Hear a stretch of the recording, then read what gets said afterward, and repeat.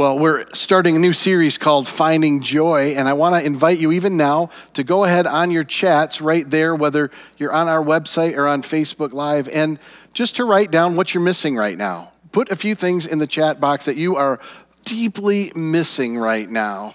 They could be people, they could be activities, they could be various areas that you're missing. I know for me, even this morning as I drove in to our Spring Lake campus, I just miss people. I miss an empty parking lot and not getting to connect and hang out and only seem to run into people. And the few times I go out for something like a groceries, I manage to see a few, but it's just kind of that ache of being alone. Even as you're writing them down and looking at them, I want to encourage any of you right now that are in that place where through this pandemic, you've become unemployed or underemployed. We want to know who you are. We hate the fact that we really don't know what's going on. And so you'll see at the bottom of your screen the word work and then the number to text it to. We would like you to text that word, and that will tell us, you'll get a prompt back that you're right now going through unemployment or underemployment. We can't care, pray for, encourage when we don't know. And so I want to invite you even now to engage that way. And that would be one of those areas I think we all would agree is really difficult right now. In fact, this idea of finding joy, to think I can find joy in the midst of this mess, how is that even possible? And so I want to begin really with a picture that maybe will give us a window into where we hope to go in these 5 weeks coming up. In the picture, I want you to go back with me. The year is 1981. It's June 6th. One Christian author tells of this story where Doug and Sylvia had just gotten married. They've headed to the hotel they're going to be staying at. They have a bridal suite there. And they are taken up late at night to the bridal suite. They open the door. The person helping them leaves. And as the door closes, they look around and they simply see a couch, a table, some chairs. But as they look around in this beautiful bridal suite, there's no bed. And they're quite confused by it. They look all over the place, can't find anything. Finally, they realize that the sofa itself turns into a bed. And they go, okay, I guess this is it. And they end up laying down in the bed. They wake up in the morning both with sore backs and much more irritated that this is not what they thought it would be, all that they thought it should be. And even for the hotel, under-promising on what they actually under-delivering, really, on what they promised. He heads downstairs and begins to give the person at the counter an earful. And the person asks one question that throws Doug into dramatic confusion, saying, well, did you open the door? Doug, confused, decides to run back upstairs, walks back in. His wife asks what happened, and he walks over to what he was sure was a closet door. And as he opens it, he discovers behind there is this beautiful bedroom with fruit and chocolates and all sorts of other decorations that they just had not given access to. They didn't realize it was right in front of them. And I give us that picture today because I want to encourage, challenge, and maybe even in my own journey, am discovering with you, you know what? I think what we think is meaningful and joyful and peaceful and bringing happiness isn't what we thought it would be. But maybe God has a door for us to open, a new understanding, a new way of thinking about it, of discovering it, that will bring us to a new engagement of life, even in the uncertainty we're living in. I was reminded of the uncertainty even this morning interacting with one of our volunteers that, in that core, very bare bones of what we're doing, spoke of the fact that their teacher and said, I just realized we've only had 5 weeks of not being in school. We have 7 more to go. It's like, we haven't even hit the halfway point. Now, that doesn't mean what the rest of life will be, but how do you find joy when you don't know what's coming? How do you find joy in the midst of this confusion and uncertainty that we're living in, that you and I are living in? And what I want to use this morning is this word contentment to give image to the idea of joy, that contentment ultimately literally means to live in peace and joy. And it's a word the scriptures even use, though joy itself is one that's used often. And I want you to consider this as we enter this journey together this morning. On the journey to contentment, I want you to ask what it requires. Does it require? And I'm going to give you 3 options, and I want you to consider what you think this journey is about. Is this a journey of independence? In other words, does it mean it's my journey, it's your journey, we have it individually and alone? Is it a journey of interdependence, that we're intertwined and we need one another to actually discover contentment? Or even more, is it a journey of dependence that we cannot do and there needs to be help to do it? I want you just to consider this, and I'm going to take you to a passage in the book of Philippians. It's a letter that Paul, this early church leader, writes to this church in Philippi. Paul, by this time, is in Rome. He's in prison. And I'll just say this going into the letter to the church in Philippi, he uses the word joy 16 times in the letter. In other words, in the midst of his difficulty and circumstance, he keeps speaking of this idea of joy. There's something beautiful he's discovering about it, and he wants the church to get it too. And so we're going to take a look at this aspect of the letter. It's in the 4th chapter. It's just one section, and it literally begins with the idea of joy. He says, I rejoiced greatly in the Lord that at last you renewed your concern for me. Indeed, you were concerned, but you had no opportunity to show it. Now, it's very interesting if you're asking the question of, is it about independence, is it dependence, or is it, in a sense, interdependence? This would begin with this idea of joy that perhaps it's interdependent, though interestingly, they don't do anything with it. In other words, they can't actually show, they can't dispense what it is. And I'll just tell you this from the beginning. Watch how many times you see him say, I rejoiced, I knew, I saw.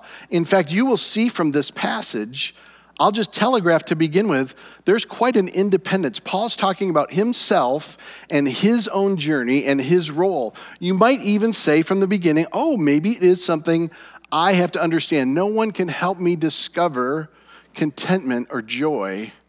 I have to do this on my own.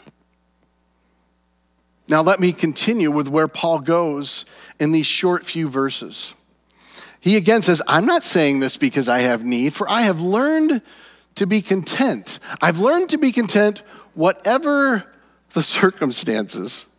I mean, what an interesting statement. And by the way, how has he done it? He's learned. He's learned to be content. Now, we might say very simply, Paul is giving us a picture of the fact, first of all, that it's a journey, because when he says, I've learned, this idea in the Greek language speaks of an ongoing process that's happening, or that's happened, and it's taken time to get there. He's learned by experience. In other words, before we say anything else, the journey of finding joy, the journey of contentment is just that. It is a journey. You're not going to leave our time today and go, guess what? A switch flipped and suddenly I have contentment. But what you will begin to see, I think, what we'll begin to be challenged by is in our journey of life, we can learn what it means to be content. We can learn to find joy regardless of our circumstances. It's a different journey. It's a new door that we want to open, something we didn't even realize was there perhaps. Even as you look back on your own list that we chatted about a little earlier today, I wonder what things I have put in that list to say, I've always been a joyful person, but it was because of the way I lived or because of this circumstance or because of what's going on, I had joy. It wasn't really contentment, it was circumstance. Something had happened that had made life a little better. I was leaning on that independently of anything else. I'm telling you because Paul is telling us he's learned it through his life and experience. Now, this is a guy who's been through a lot. We'll come back to that.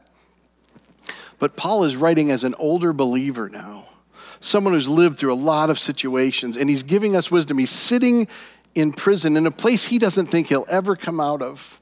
Life is not looking like it will get better for him, and yet he's writing, I've learned the secret. I've learned this beautiful journey that I can be content whatever comes.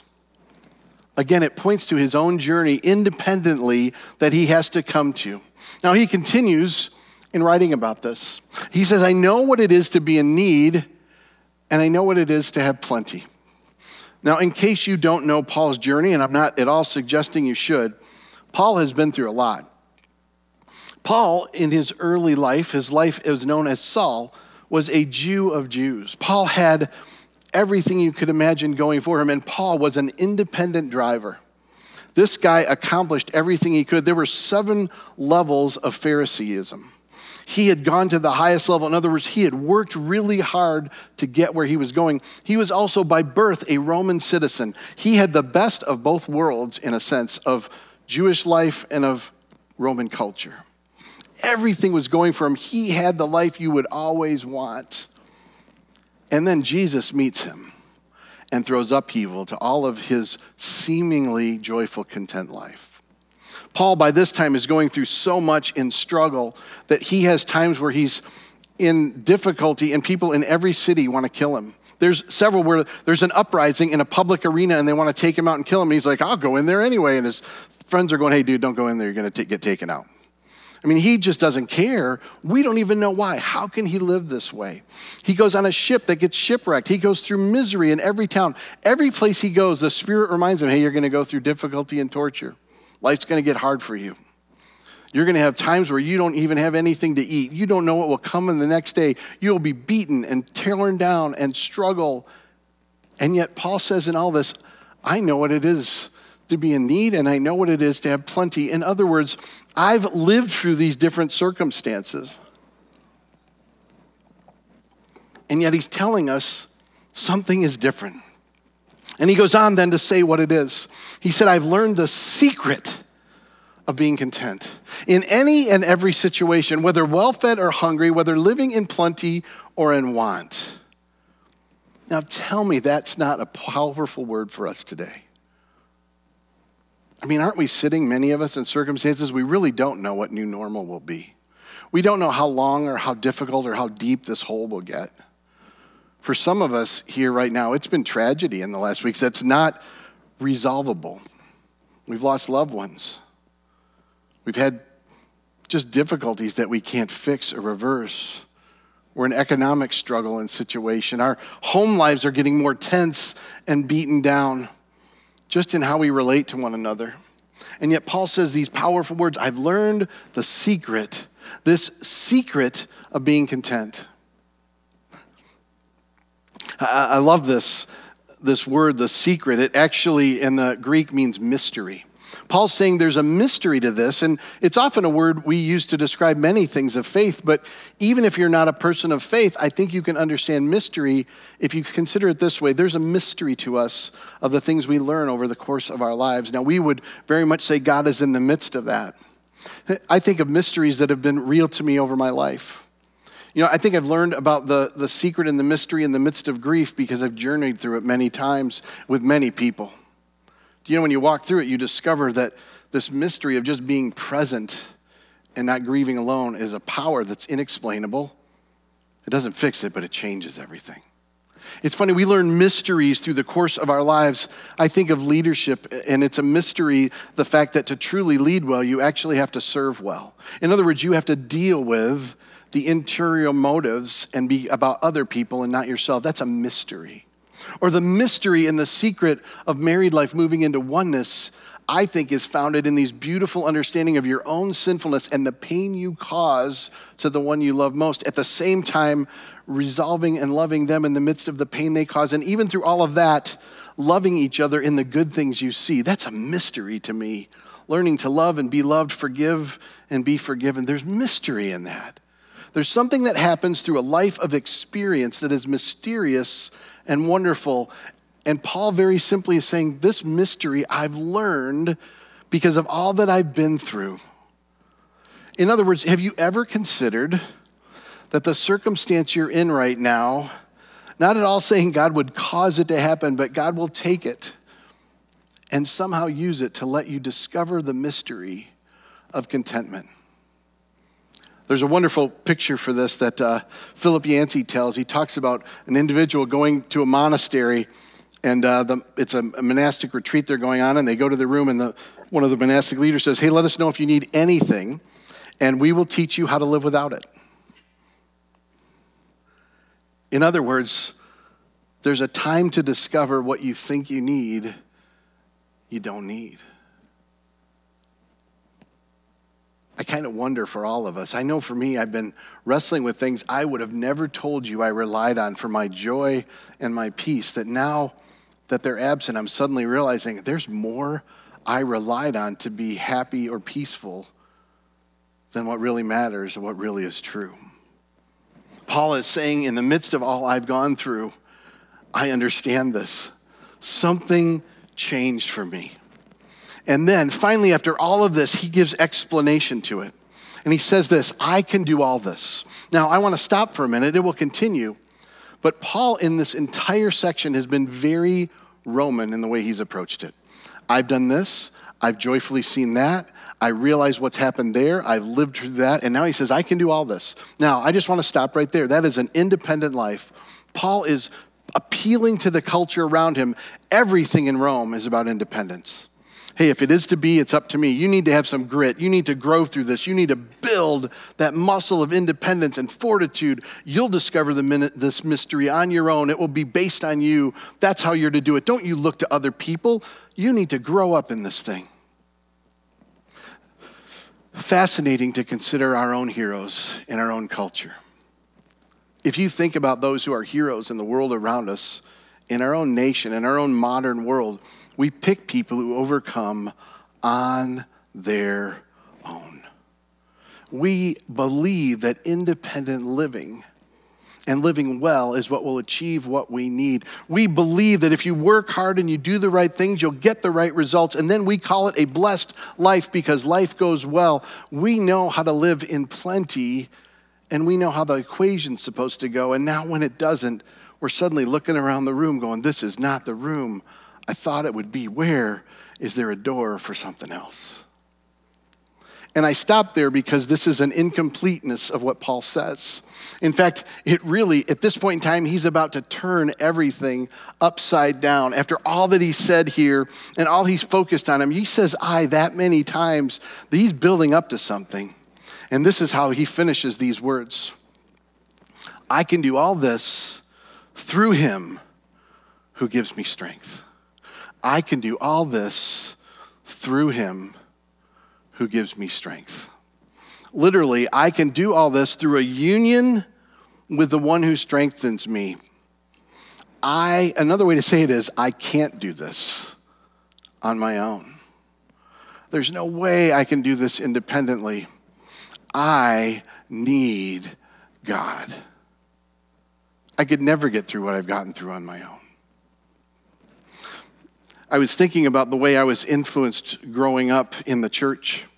And there was a movement where I grew up, in the culture I grew up, this wonderful movement believing in the sovereignty of God, which just means we believe God's over everything and does great things, which I think is very true. But it became so polarized this way that it became, we would call it a deistic movement or a kind of a watchmaker movement. It's the idea that you go, God gave us a brain and gave us a mind, and now we need to use it. God put things in motion and then stepped back. He's not really engaged in this. And oftentimes in the church even, we do this. We use phrases, even like this verse, I can do all things through Christ who strengthens me. I've heard that all over the church. But it's code for this. You know, whatever I want to accomplish in whatever way, I not only can do it on my own, God actually gives me an endorsement and helps me along the way to do what I want and think should be done. I think part of the reason the room doesn't look the way we think it should supposed to is many of us, even in our Christian faith, see God as a help to our independent life. God, help me to have the life I want, that I will find the joy and peace I want and self-create.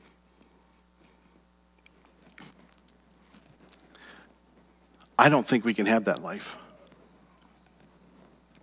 And I think even when we get it, we find it's not fulfilling. It's no wonder to me that we live in a time of greatest comfort and greatest benefit personally and are the most unrest and the most unhappy. And now that we have more taken away from many of us, we don't know what to do. Because we've somehow said, I can do all things. You know what? Christ strengthens me and he helps me along the way. It's what I want. It's the life I think I should have. It's the way the room should look. And what Paul discovered is, I can't do anything on my own. I can't do any of this on my own. I am dependent.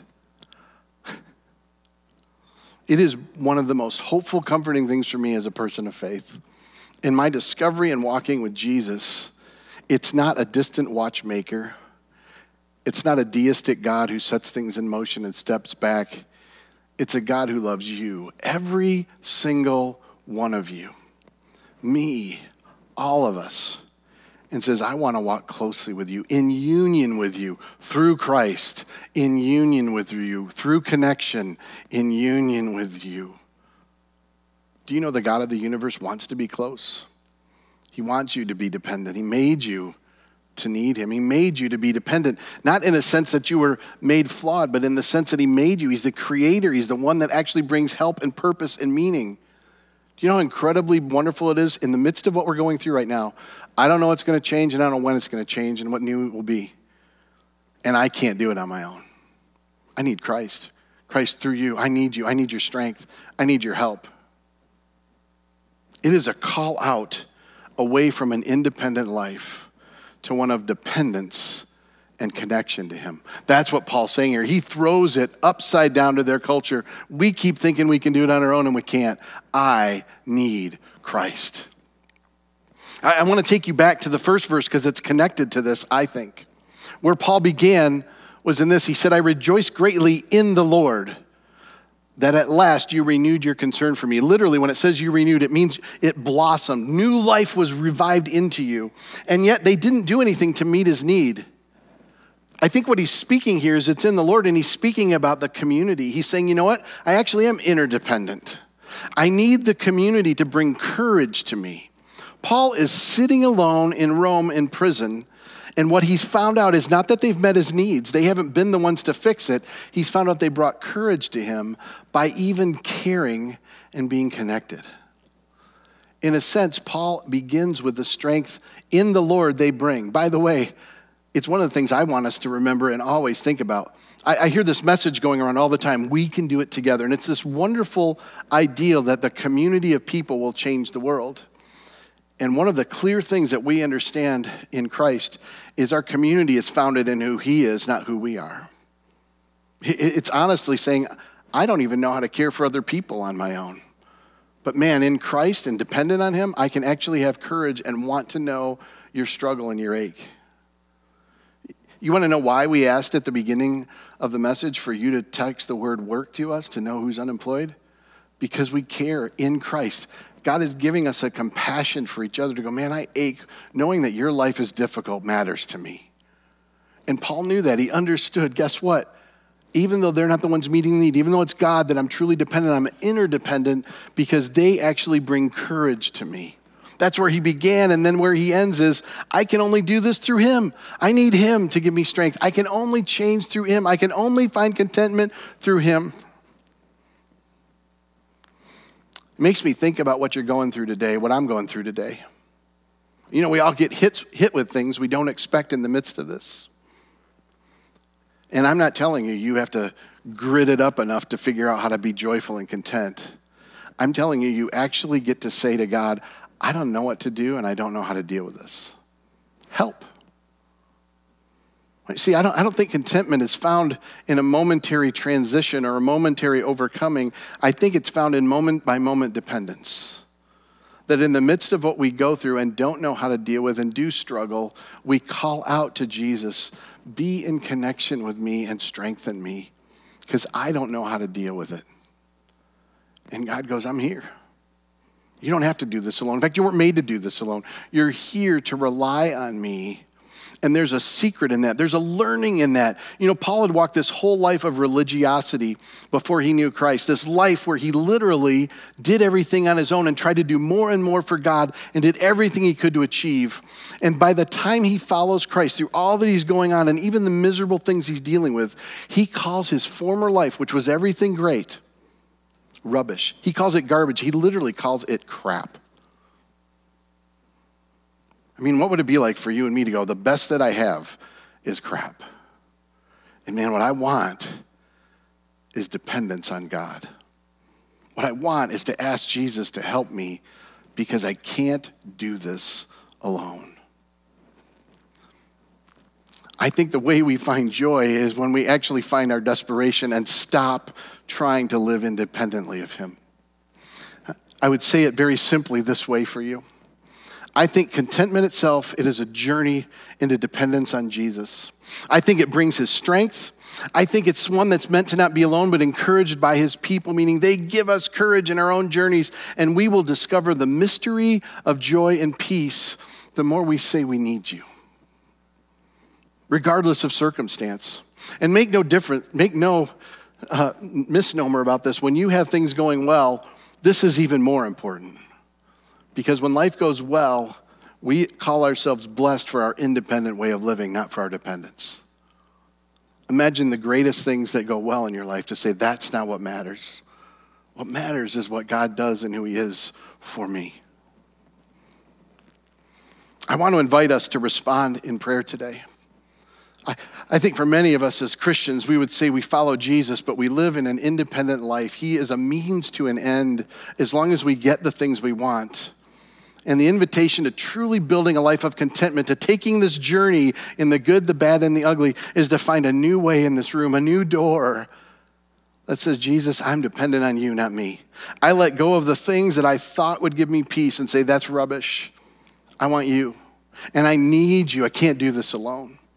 I think for us as followers of Jesus, even though we espouse it, we treat him like a watchmaker and we treat him more like a means to an end. Come and do what I need, set the world in motion. I'll do it on my own. I'm a strong guy. I got to try harder.